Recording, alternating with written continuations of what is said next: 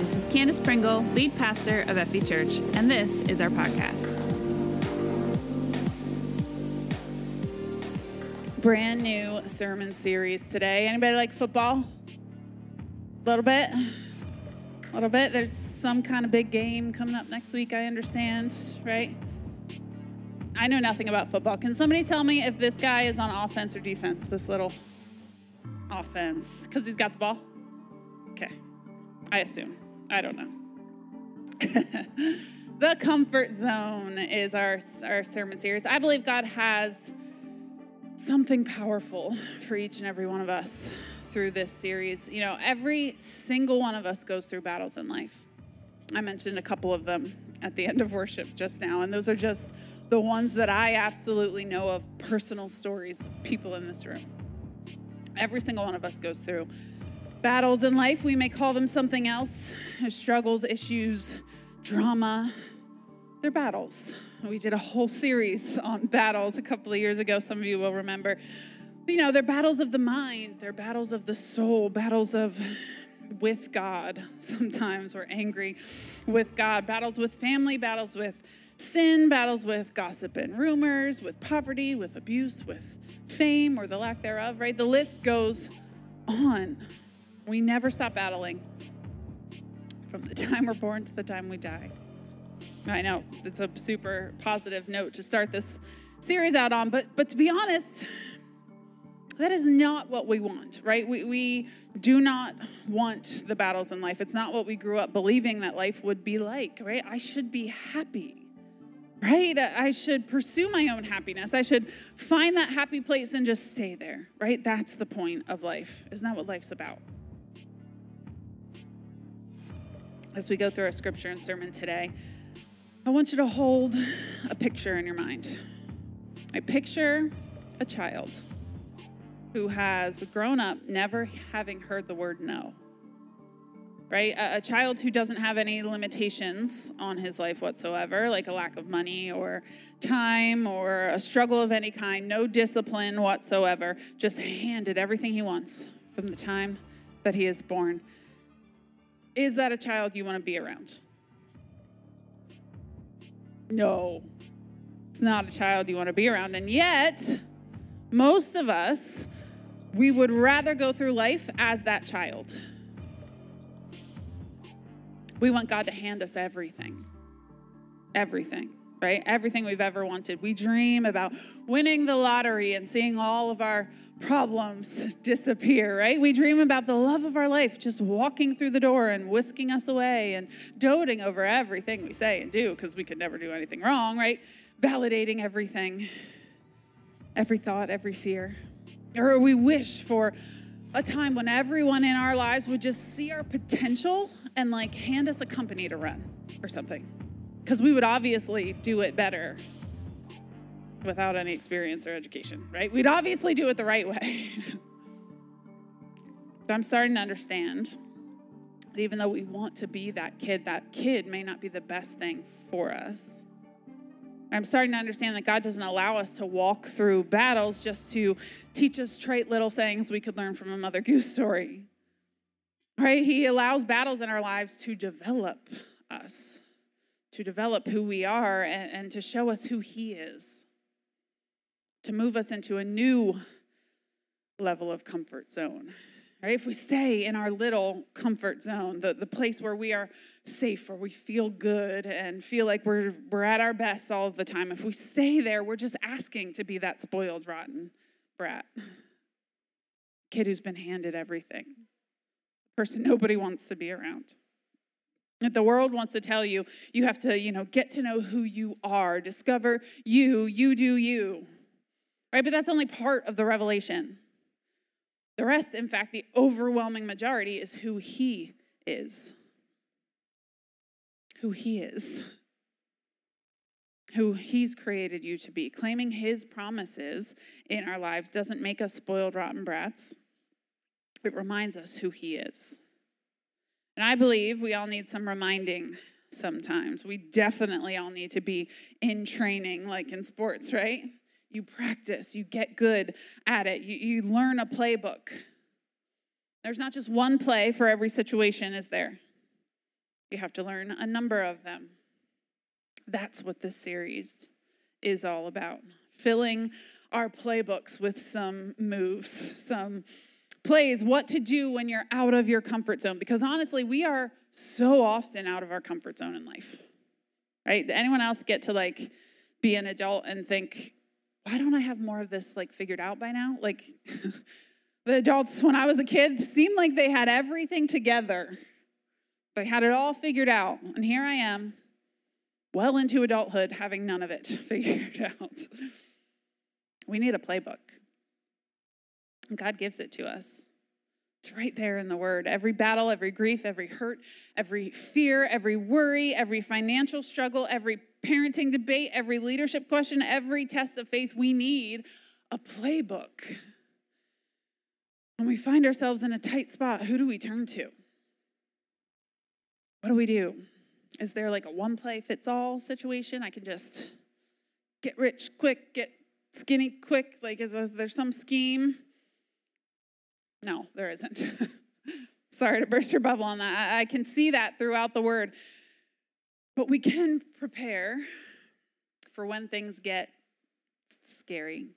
We can prepare for when things feel messed up and out of control. We can prepare for those things. Today, we're going to learn a play from the book of 2 Chronicles. Actually, this first one of the series is really more of a preparation technique. Because if you can learn this one, you may not even have to play. Okay? If you can learn this one, you may not even have to fight a battle. Okay? Throughout the Old Testament, God's people went through a lot of battles. We've been talking about some of them over the past couple of weeks. They went through a lot of battles, and they lost a lot of battles. Today, we're going to read about a battle that they won. And I want you to know that going into this. Usually we don't get to the ending until the end of the story, but I want you to know the ending of this story going into this. This is a battle that they won. This is a story about how God's people won an impossible battle by stepping outside their comfort zone. And I think along the way, we'll learn a couple of ways that we can win too. Okay, turn to 2 Chronicles 20 with me. Now, this is a long story. It's a long chapter. There are lots of long, crazy names, okay? Lots of places and moving parts and whatever. I'm going to get through this the best that I can and sum up as much as I can for you.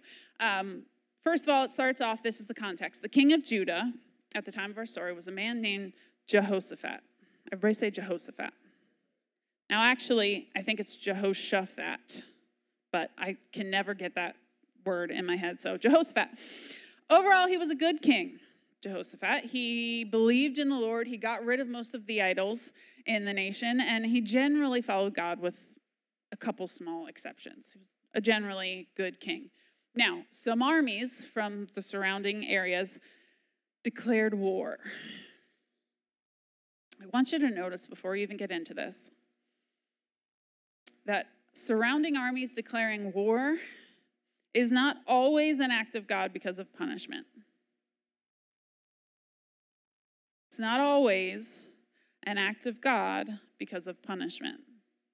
We get this twisted sometimes because, honestly, we live in a world that is just messed up. It is sinful, right? Since Adam and Eve messed up, it's been messed up. Sometimes surrounding armies just declare war, and it's not a punishment. But God does allow it, and we're going to see why. So a messenger comes, and he tells King Jehoshaphat, look, they are close. They're closing in. There are armies coming, okay? Verse 3 of 2 Chronicles 20. Jehoshaphat was terrified by this news.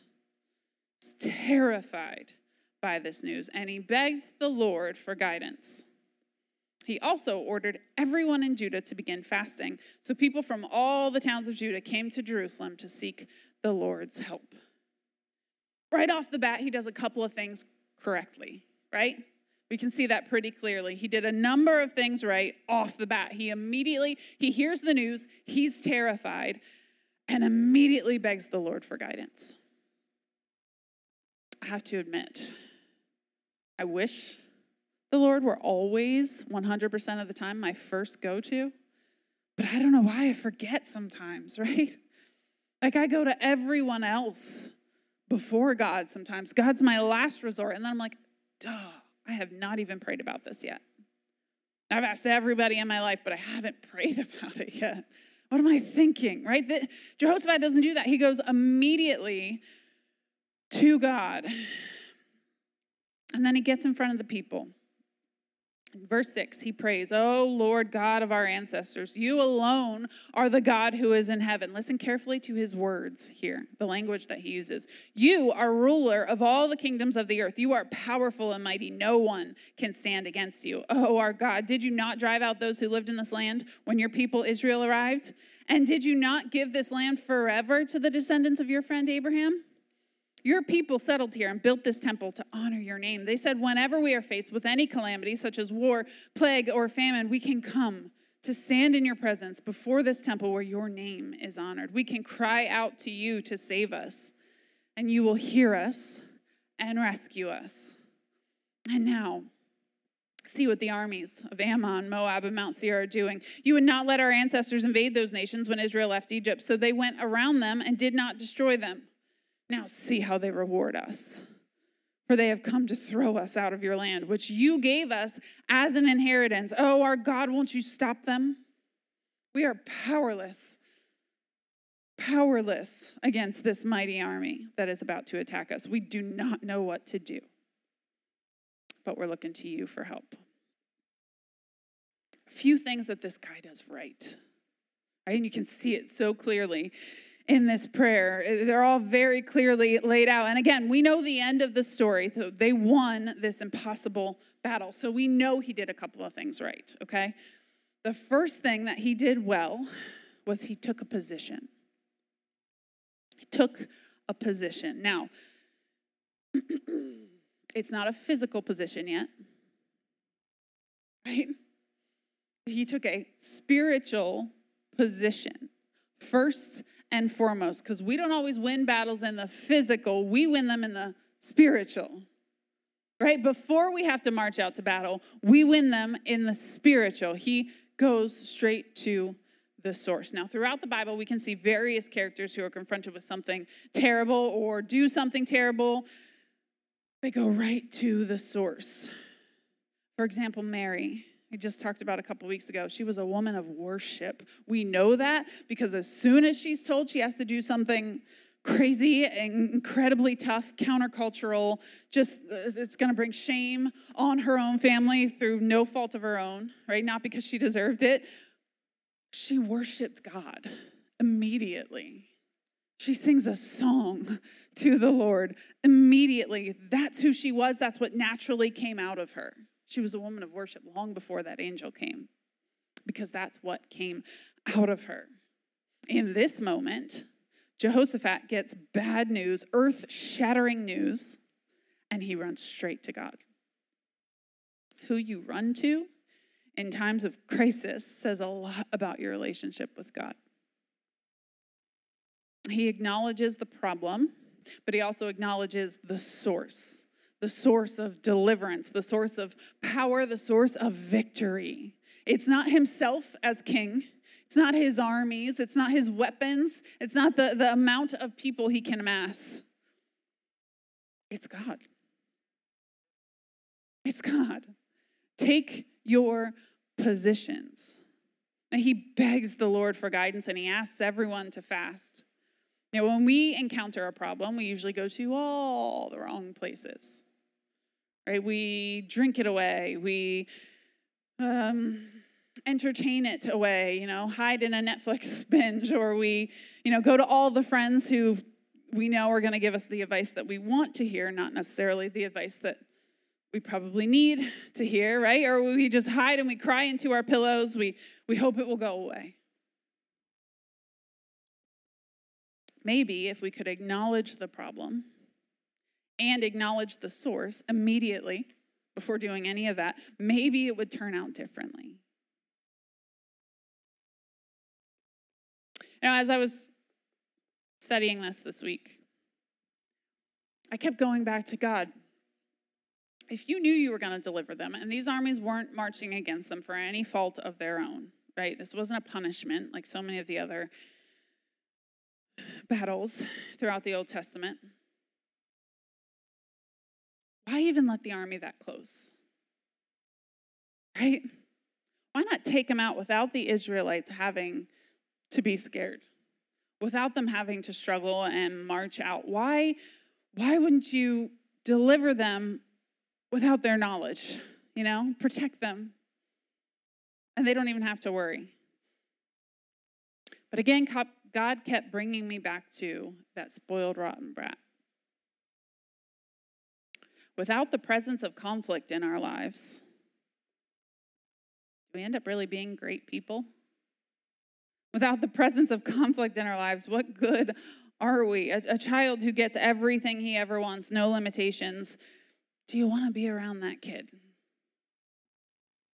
When you see that attitude from the outside, you want nothing to do with it, right? It's ugly, it's selfish, it's repulsive.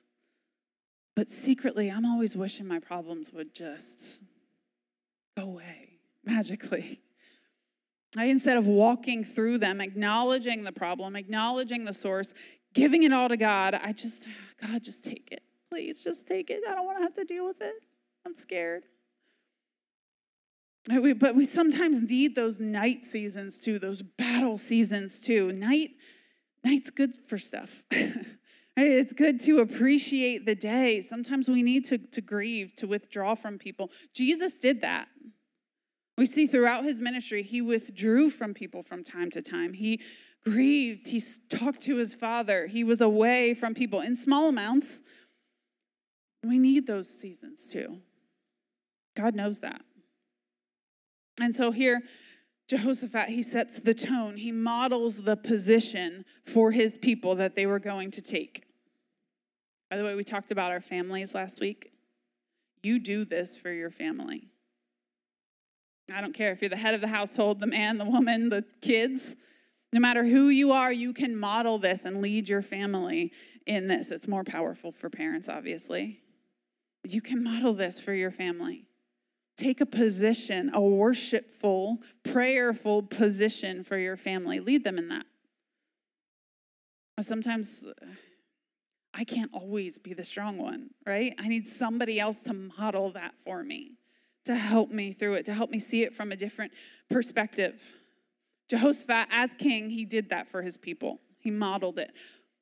But he wasn't the only part of this story. In fact, the nation had to get behind him on it, I believe, in order to march out and to win. So we see all the men of Judah standing before the Lord with their little ones and their wives in verse 13. The Spirit of the Lord came upon one of the men standing there. Now, I've researched this guy. I don't think he was anybody necessarily in leadership or of importance, or I think it was just a guy standing there. His name was Jahaziel. And verse 15, he said, "Listen, all you people of Judah and Jerusalem. Listen, King Jehoshaphat. This is what the Lord says. Do not be afraid. Do not be discouraged by this mighty army, for the battle is not yours, but God's. Tomorrow, march out against them. You will find them coming up through a valley," verse 17, "but you will not even need to fight. Take your positions." If I don't have to fight, why do I have to go out and take a position? Right? Anybody else a little salty about that? Like, I don't want to have to go through all the work of taking a position. God, can you just handle it, right? Can you just do this for me? But you will not even need to fight. Take your positions, then stand still and watch the Lord's victory. He is with you, O people of Judah and Jerusalem. Do not be afraid or discouraged. Go out against them tomorrow, for the Lord is with you. Verse 18, then King Jehoshaphat bowed low with his face to the ground. This guy was humble. He was the king, and yet he let just any old guy from the crowd speak to him that way, like tell him what to do, right? And then he immediately bows low with his face to the ground, and all the people of Judah and Jerusalem did the same, worshiping the Lord. Then the Levites stood to praise the Lord, the God of Israel, with a very loud shout. Verse 20, early the next morning, the army of Judah went out into the wilderness of Tekoa. On the way, Jehoshaphat stopped and said, "Listen to me, all you people of Judah and Jerusalem. Believe in the Lord your God, and you will be able to stand firm. Believe in his prophets, and you will succeed. There's more here that he does in the face of pure terror, in the face of sure death. Like there are, for sure, 3 armies against one here. There are 3 armies marching against them. They are for sure going to die without God's help. Right? 3 armies against one is not great odds. And we all come up against battles like this in life where I'm not making it through this. I'm looking at this thing and I have no answers. Like I'm not getting through this financial struggle. My marriage is not going to make it through this. My kids are never going to, something has to give. I'm not making it through. Now, he literally says we are powerless against them. Powerless. And yet, he stops here, not to prepare everyone, not to say, you know what, you guys, you better sharpen your swords. You know, we need a game plan, a strategy. He stops to worship God. Worship is powerful. Worship doesn't have to be all of this, right? The band, the lights, the music. It doesn't have to be all this. We are blessed to have it. And sometimes it's easy to say, well, you know, I worship in my car. I'm always worshiping in the kitchen as I prepare meals. And yeah, okay, me too. But that moment that I had standing in the back there today doesn't often happen in my kitchen or in my car. That moment of corporate worship when we're all standing together. And I have all these stories of beautiful stories of God's freedom in all of your lives. And we're worshiping together. There's something so powerful in that. When we gather together as the church we were meant to be. And are we really purely focused on God in the car? Purely focused on him in the kitchen? Right? When we're gathered like this, it's sort of socially unacceptable to also be on your phone or attention on something else, right? There's something magical, not magical, supernatural and powerful, Holy Spirit moment that happens here. Right? These moments in corporate worship here in this room, I think we rarely get those moments outside of this room. And we're forced to think about our Creator, our morality, our life, a being higher than ourselves. That's where the power is.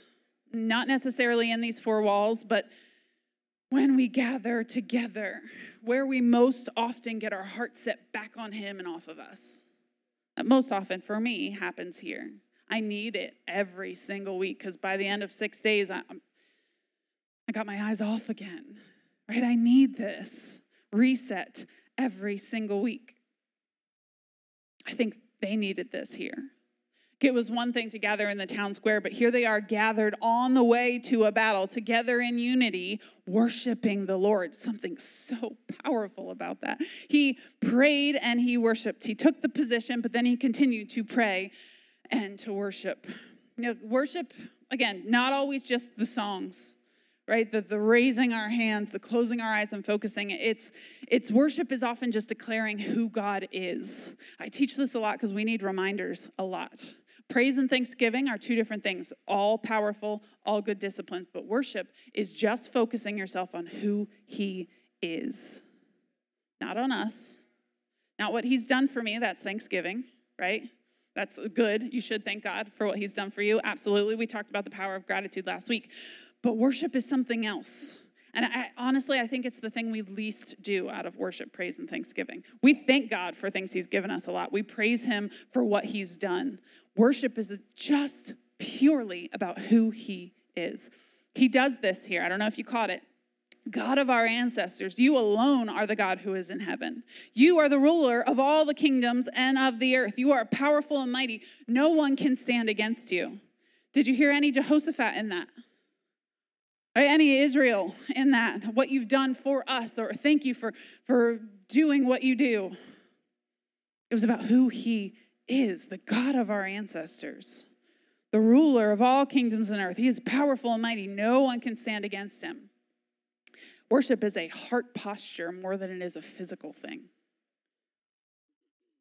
It's posturing our heart towards him. It's understanding who he is. He wasn't complaining or lamenting the smallness of his army or how unequipped he was. He wasn't even thanking God for the miraculous interventions that had happened in the past. He was just declaring who he is. He is the provider, the deliverer, the comforter, the healer. I say these things during almost every time I open for worship for a reason, to get our hearts on who he is. It's essentially me quoting the names of God back to him. Like Jehovah Jireh means the Lord will provide. He is my provider. Jehovah Nissi, the Lord is our banner, what we follow into battle. He is our deliverer, essentially.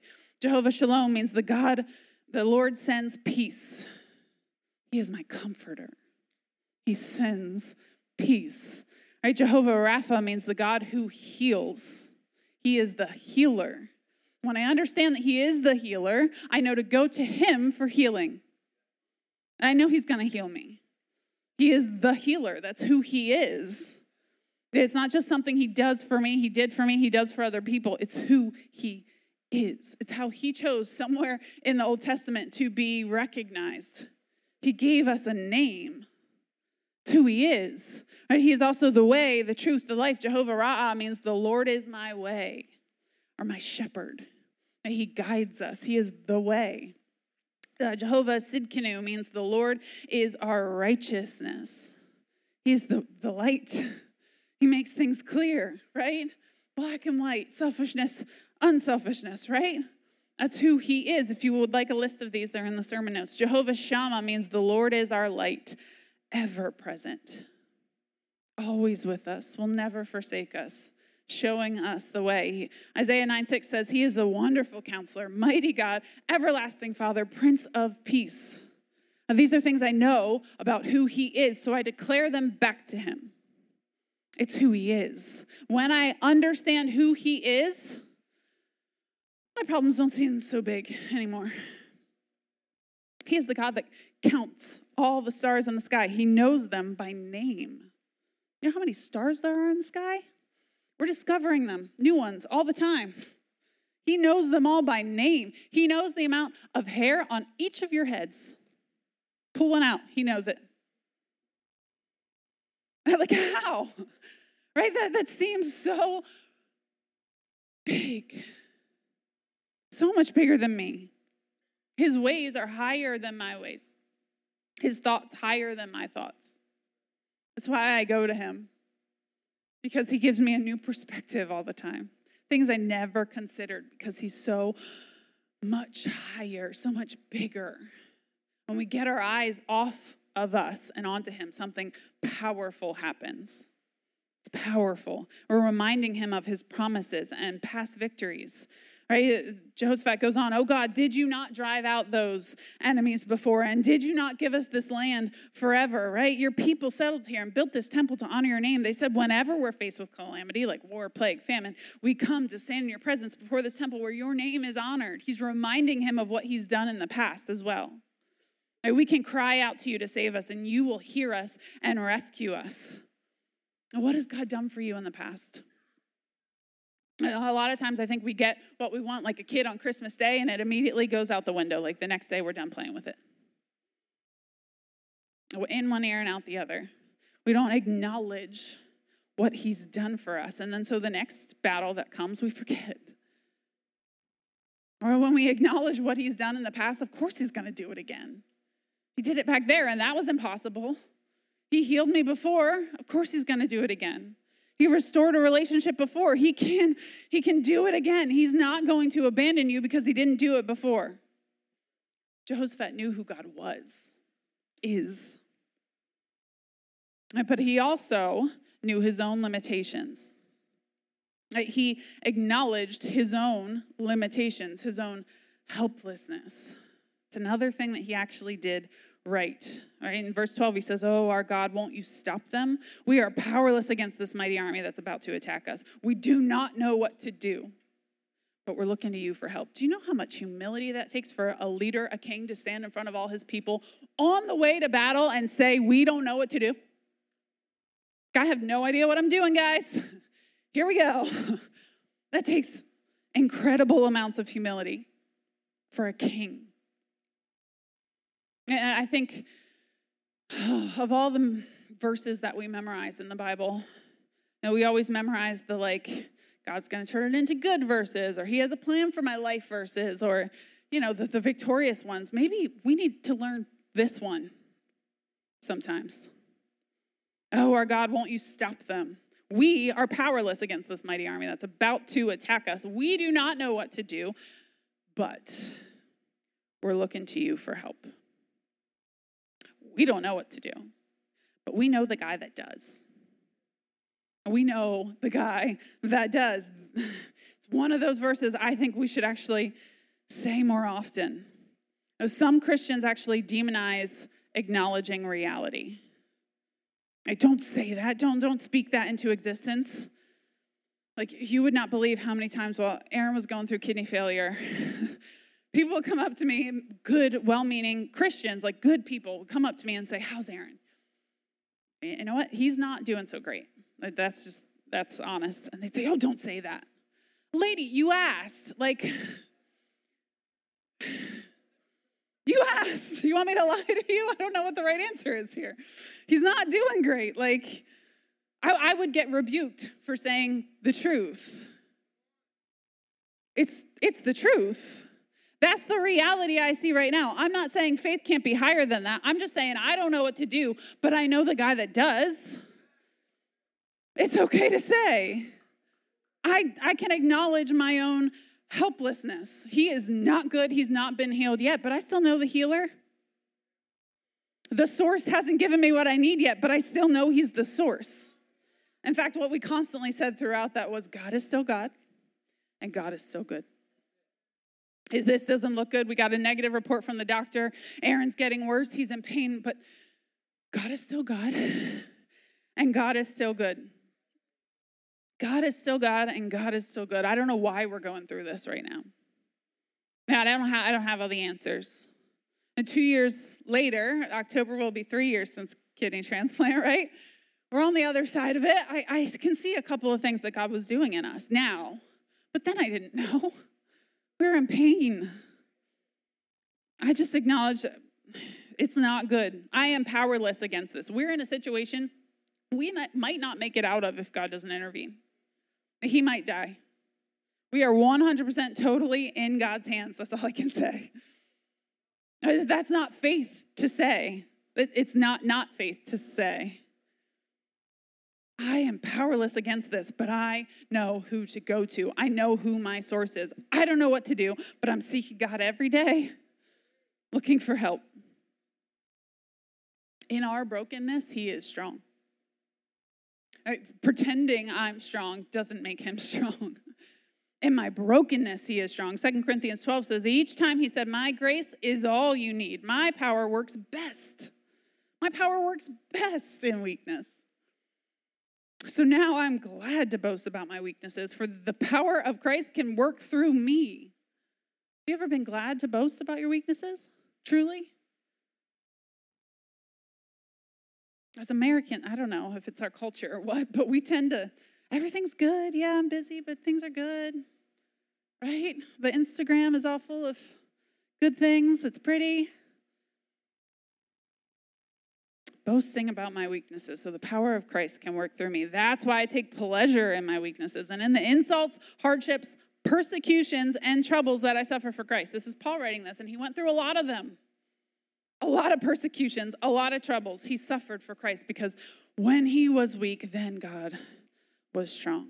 When I am weak, then I am strong. Jehoshaphat knew that he was powerless in the face of the enemy, but also knew the guy who had the power. And he wasn't afraid to admit it. Look, I often talk about having an honest relationship with God, right? We so often want to pretend. We so often want to be perfect before we come to him. But God wants to be involved in those conversations. He wants you to come to him angry. He wants you to come to him depressed.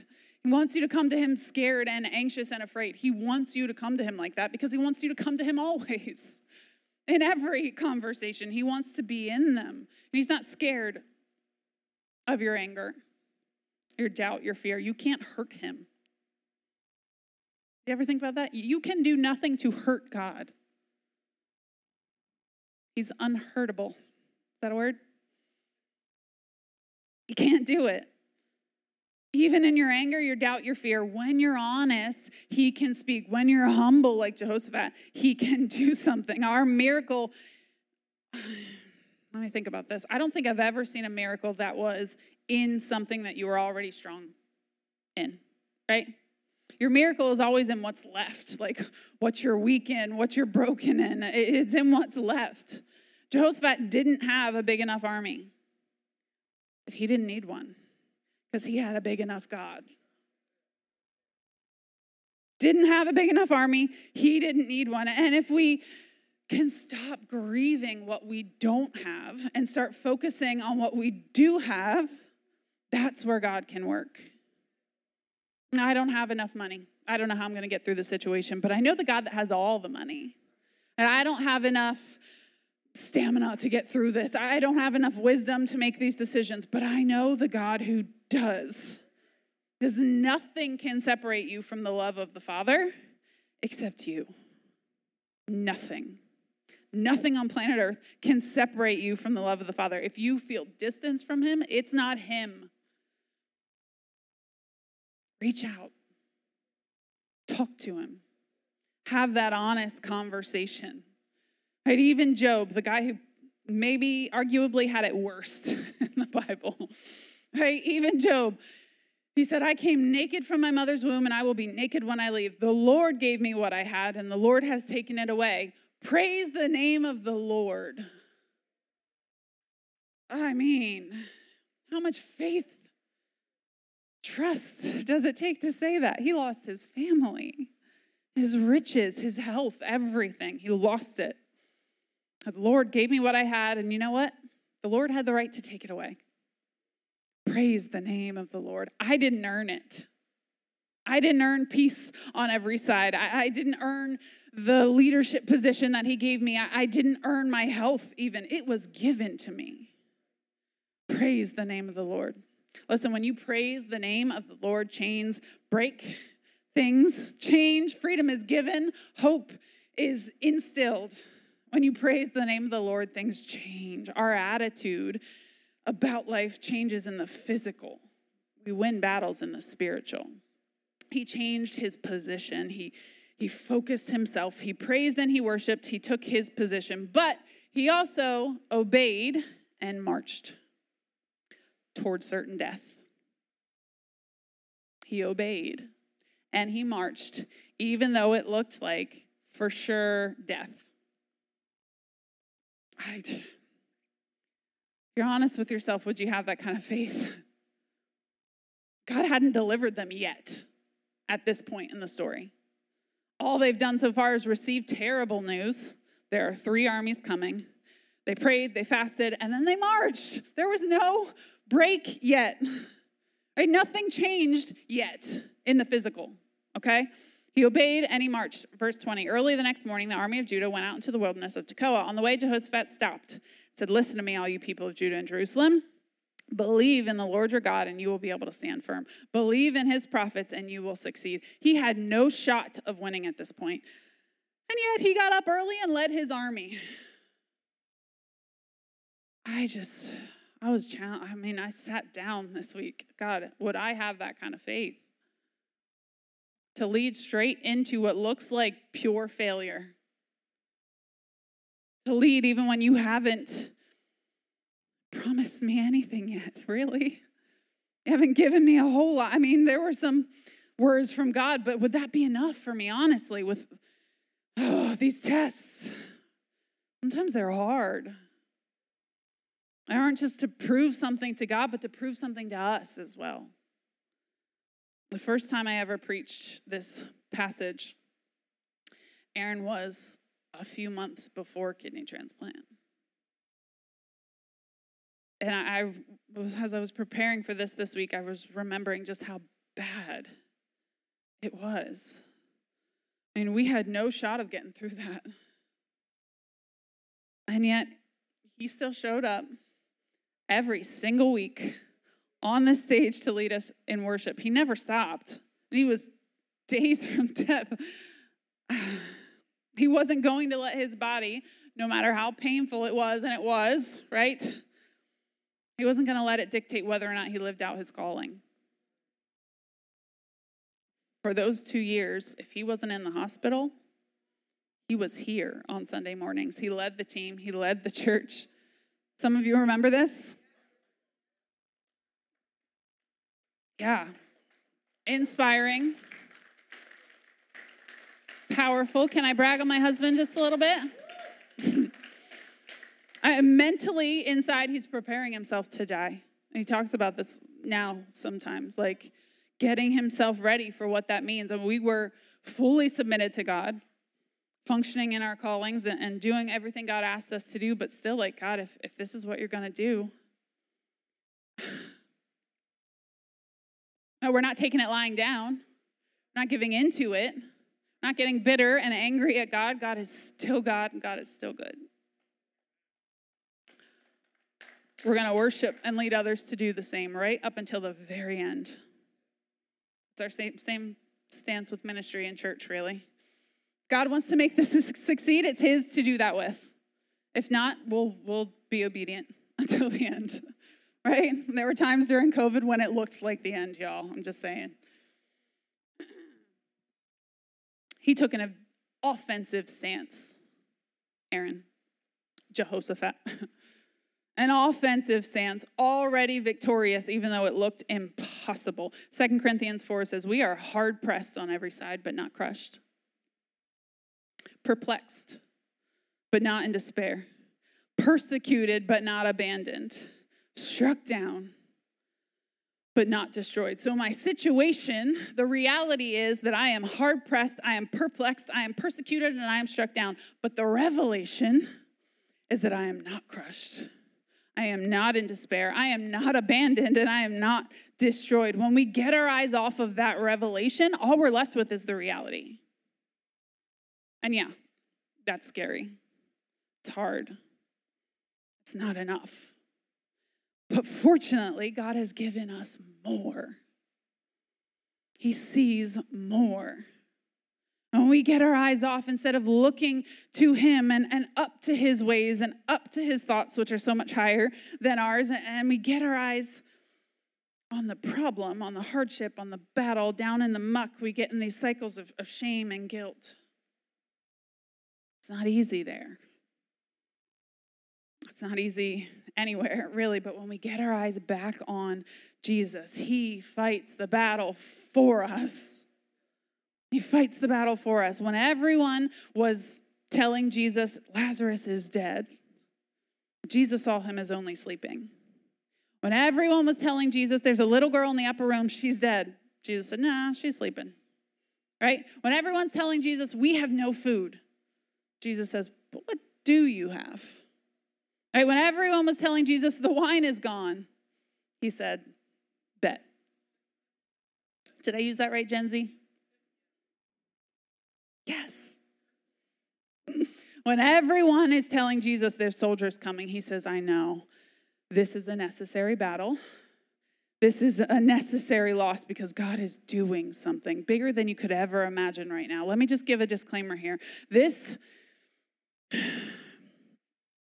is why I have an issue when sometimes Christians take these particular passages, these passages of victory, out of context. It's why they sometimes say, don't say that you're hurting right now. Like, don't speak that into existence. Don't acknowledge reality.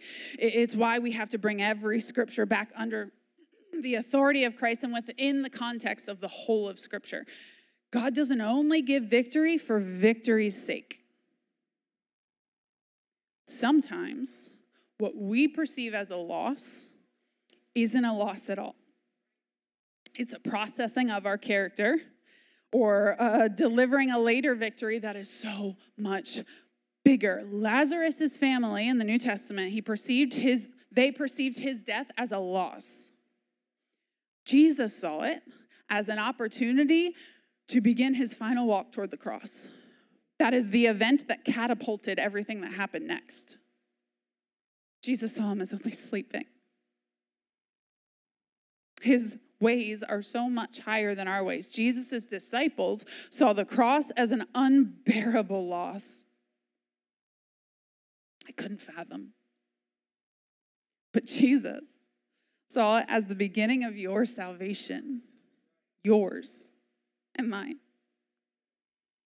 and my kids, and my kids' kids, my grandparents, and the generations before and after me. He saw all of it on that cross. He didn't see it as a loss, but an unimaginable victory, which is why when we take our positions, it's a heart position, not a physical position.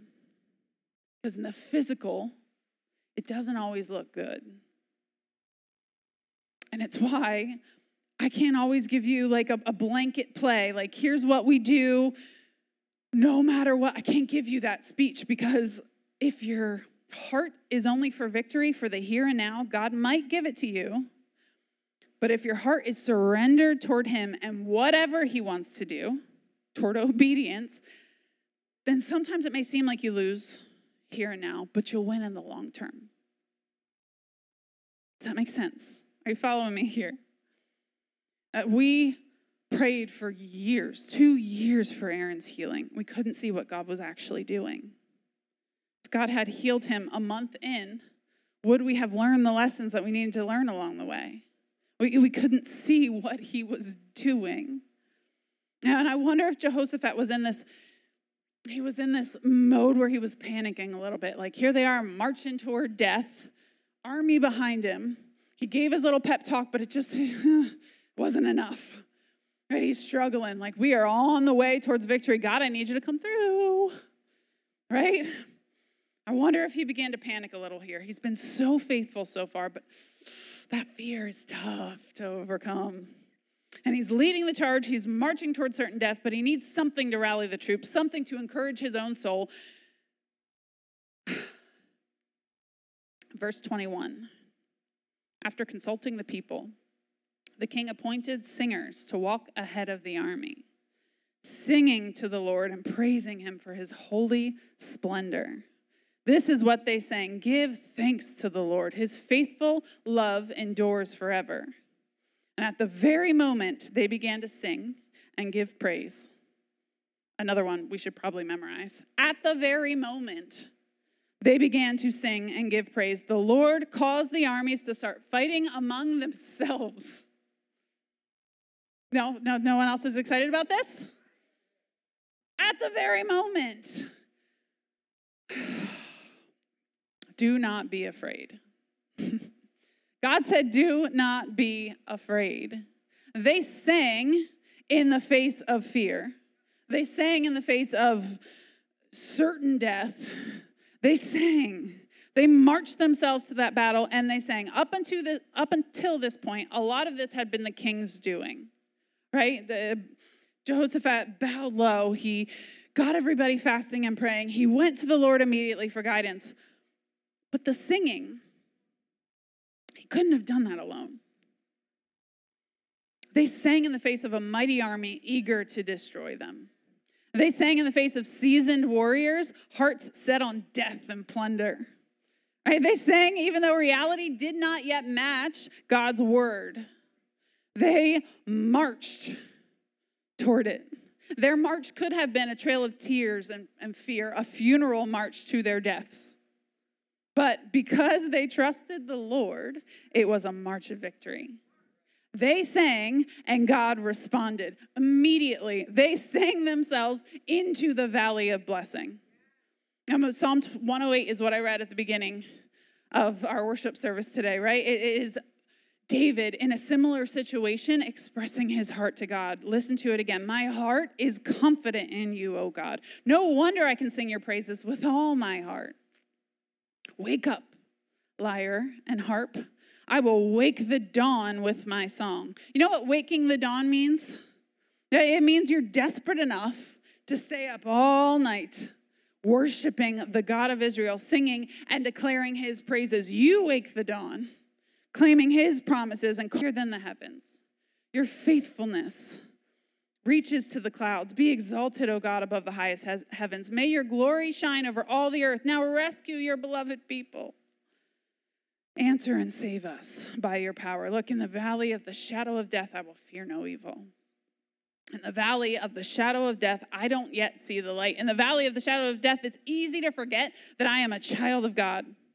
It's easy to forget that I am not a victim. But I choose and instruct my heart to sing. Sing in the face of my enemies. Sing in the face of my oppressors. Sing in the face of injustice and rumors and abuse and insults. I choose to sing. And not only to sing, but to wake the dawn with my song. Instead of going to bed at night, down in the dumps, ready to quit life and just hoping it'll be somehow magically better in the morning, I'm going to go to bed tonight saying, you know what? My sun sets to rise again. That dawn is going to know what hit it. I'm not flailing around in the dark anymore. I have the light. The word of God is like a lamp under my feet. Right? He's a light to my path. I know who I am and I know whose I am.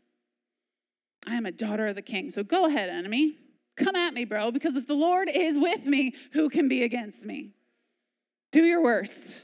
Right? Verse 23, the armies of Moab, the first army, the army of Ammon, the second army, turned against their allies, the third army, Mount Seir, and killed every one of them. After they had destroyed the army of Seir, they began to attack each other. So when the army of Judah arrived at the lookout point in the wilderness, all they saw were dead bodies lying on the ground as far as the eye could see. Not a single one of them escaped. Not a single one. So they go out and they gather the plunder. It took them 3 days to get it all. They named that place the Valley of Blessing for obvious reasons. Verse 27, then all the men returned to Jerusalem, with Jehoshaphat leading them, overjoyed that the Lord had given them victory over their enemies. They marched into Jerusalem to the music of harps, lyres, and trumpets, and they proceeded to the temple of the Lord. See where they went first when they got their victory. When all the surrounding kingdoms heard that the Lord himself had fought against the enemies of Israel, the fear of God came over them. So Jehoshaphat's kingdom was at peace, for his God had given him rest on every side. Rest. God gave them rest on every side. Jehoshaphat was not the provider of rest or peace for his people.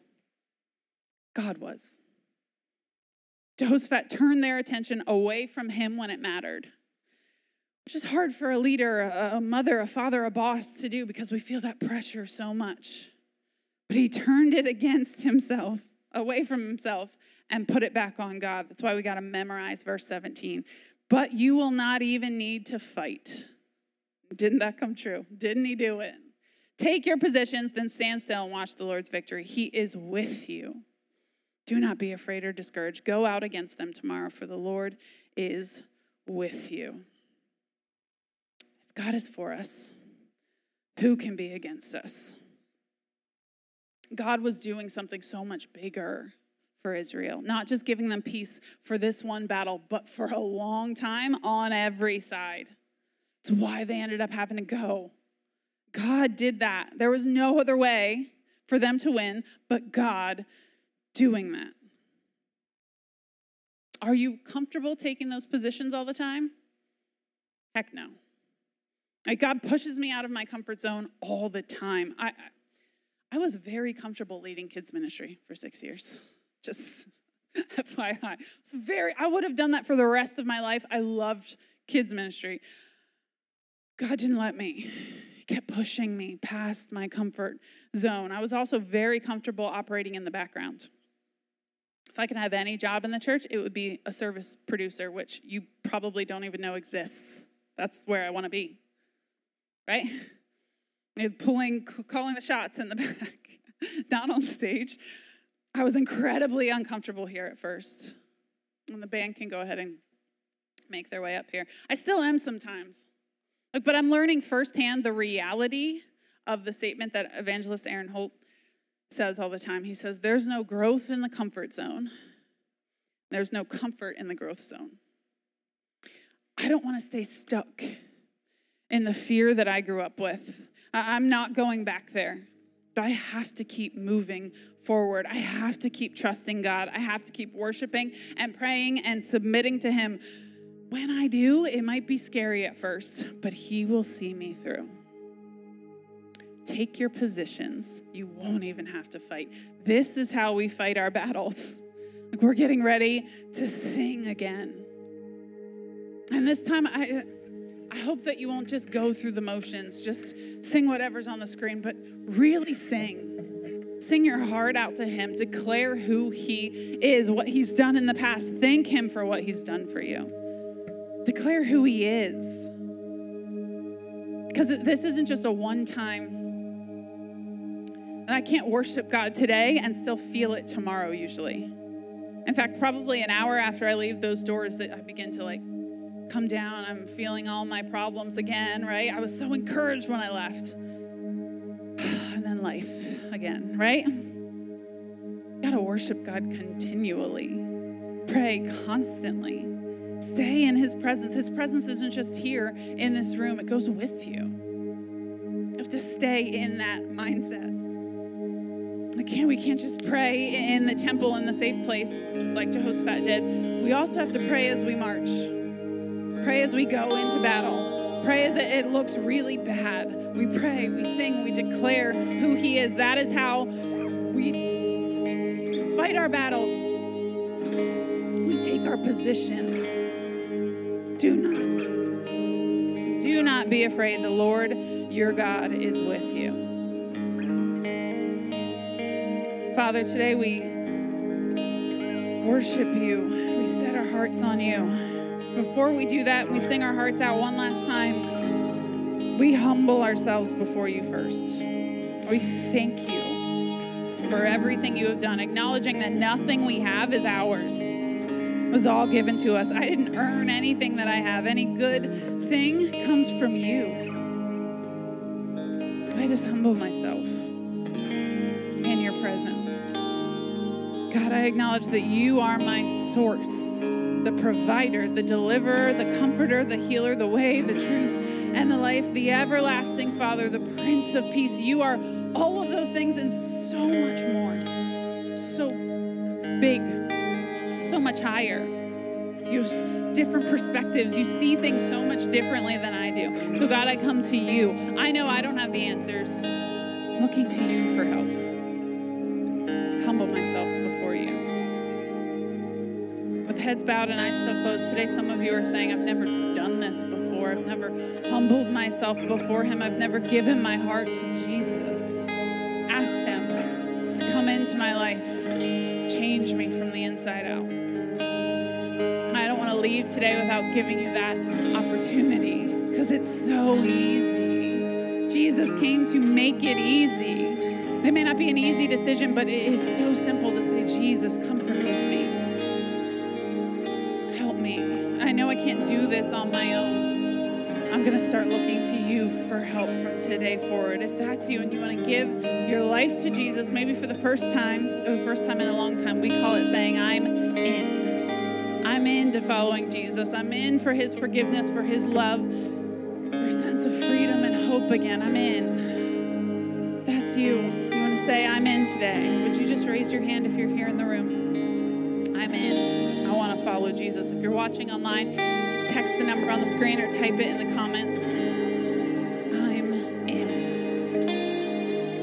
Keep those hands up for just a moment. The ushers just want to give you a little card explaining that decision, helping you through that a little bit with some next steps. But maybe today you've made that decision a while ago. Right? But you have let the fear get in the way of worshiping him. Maybe you've just gotten lazy or you've gotten out of the habit or something else has gotten in the way. There's an addiction. There's a selfishness somewhere. Maybe you're just been too prideful to say that you need him, that you don't have all the answers. Look, this sermon series is about pushing ourselves out of our comfort zone, but not just for discomfort's sake, for the sake of moving towards God, for the sake of meeting him where he wants to take you. He loves you right where you are, but he's not going to leave you there. He wants to challenge you, to grow you, to move you into your calling. And in the last series in Unqualified, we learned that he can use so much more than we think he can. He can use our fear, our anger, right? He can use all of it. but he's not going to leave you there. This series is about pushing you out of that place, using your gifts and talents to follow God like never before, going on an adventure with him, doing things you never thought you would do in service of the King. Okay, so today we're going to worship one last time, and I just want to challenge you, just as a practice, as a way to begin this process. I want to challenge you to do something outside of your comfort zone to worship God today. Maybe that's just raising your hand. You've never raised your hand in church. This just means I surrender. I'm reaching out to you. I give my life to you. I receive what you have for me. Right? Maybe you've never done that. That's outside of your comfort zone. You're going to do that today. Maybe you've never sang the words along with the band in church, and that's outside of your comfort zone. Maybe you've never come up to the front to be prayed over, or just as an act of getting outside my comfort zone, leaving my chair and worshiping God at the altar. Do something outside your comfort zone today. Maybe it's after service. It's encouraging someone or praying for someone, giving somebody a call that needs to know about Jesus. Do something outside your comfort zone today. Thank you so much for joining us today. If you made a decision to follow Jesus, please let us know by going to fv.church/IamIn. And remember to download our app for more content and helpful links.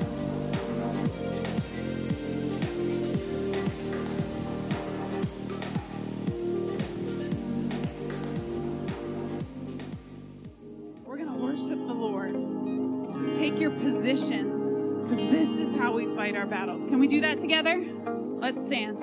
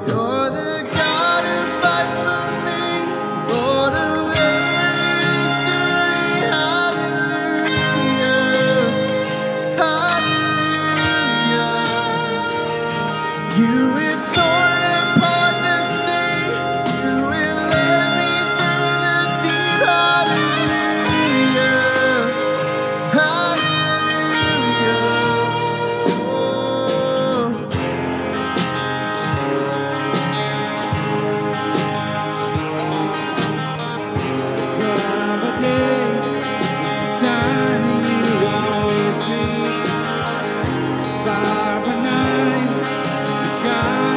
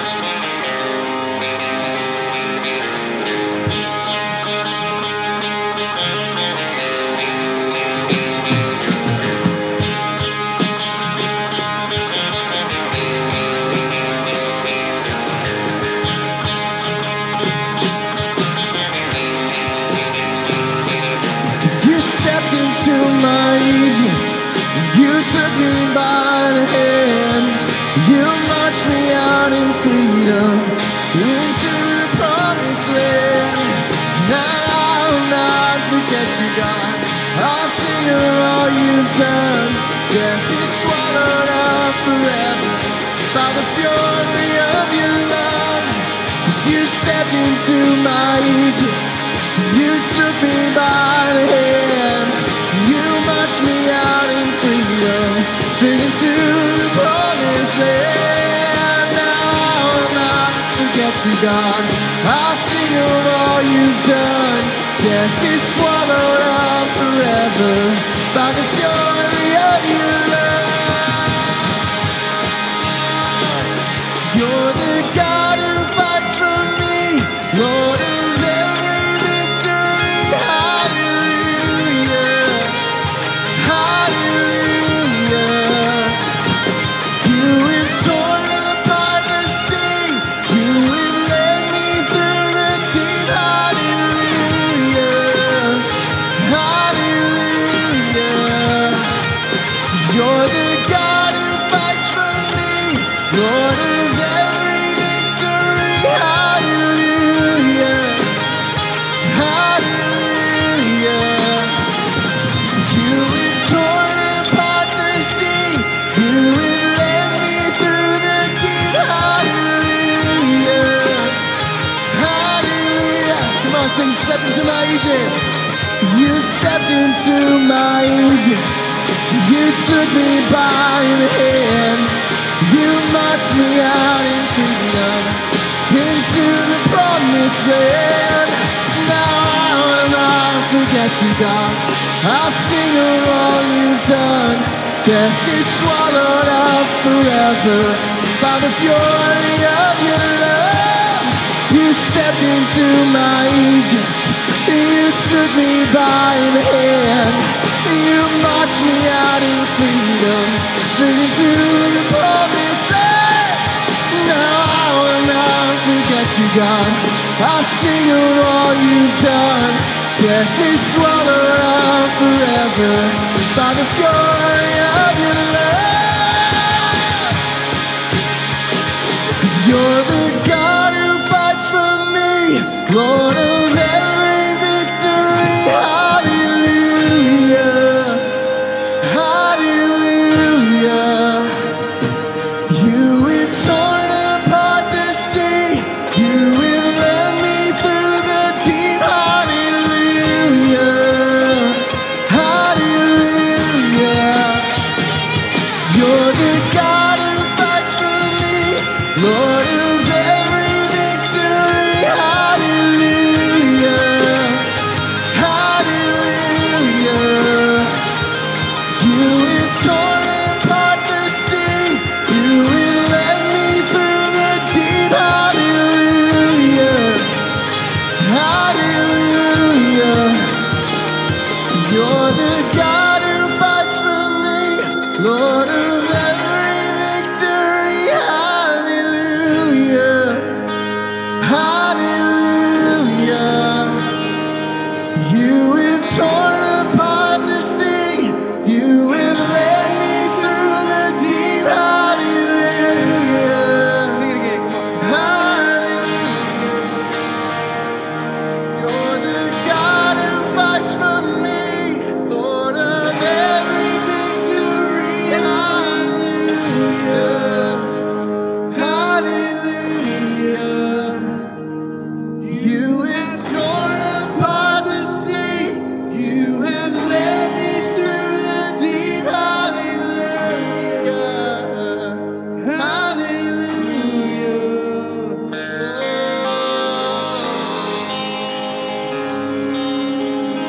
Hallelujah. Come on, give the Lord a praise. Step out of your comfort zone, and if you never shouted before in church, now's your time.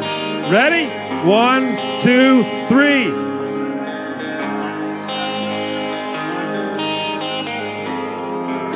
Hallelujah. Isn't he good? What a word. Thank you, Pastor Candace. The team, what a worship set. Wow. Wow, that was so good. Many times when we have to step out of our comfort zone, it's because we're in a battle. And we'd be nice if the battles were wrapped up in a nice little package, 1-2 days.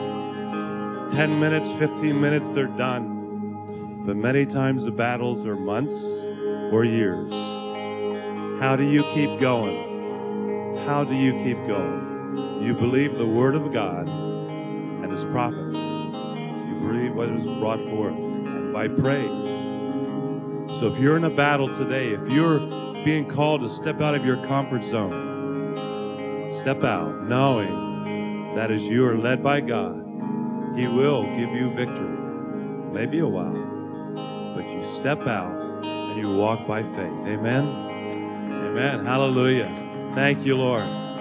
If you had something that really stirred in you today, we need a 20-second takeaway. The team will be back here in the back.